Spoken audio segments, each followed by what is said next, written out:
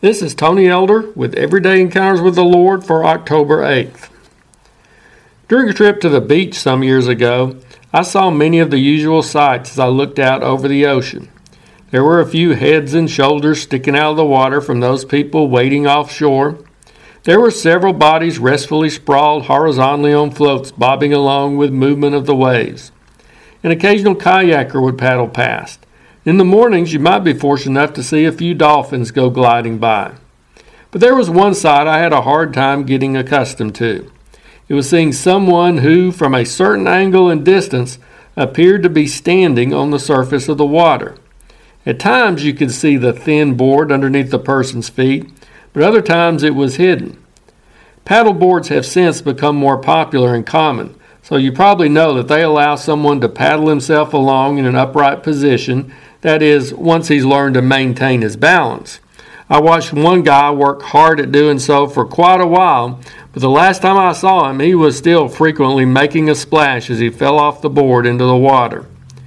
Viewing someone who appeared to be standing on the top of the sea caused me to think how seeing Jesus walk on water must have looked to his disciples. He wasn't just standing upright, he was taking steps, and there was no board underneath him and no paddle in his hands. He didn't just appear to be walking on water from a particular angle, he was actually doing it. The closer he approached, the clearer it became that this was no clever stunt, this was a miracle.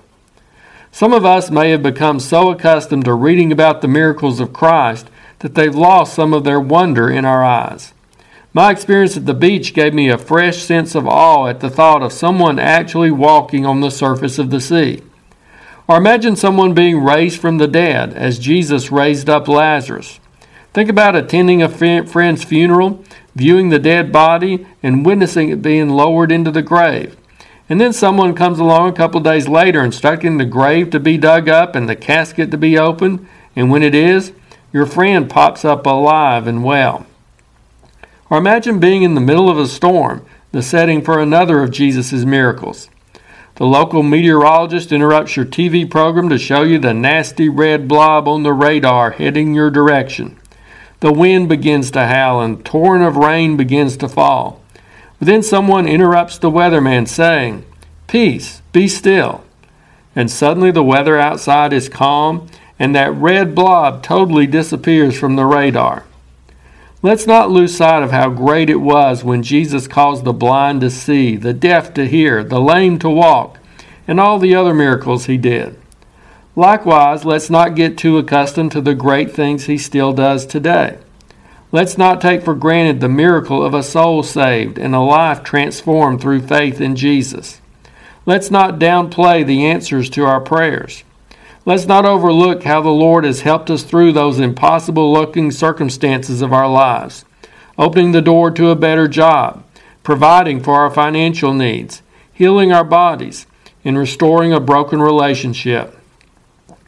During my few days at the beach, I never got used to that sight of someone seemingly standing on the water.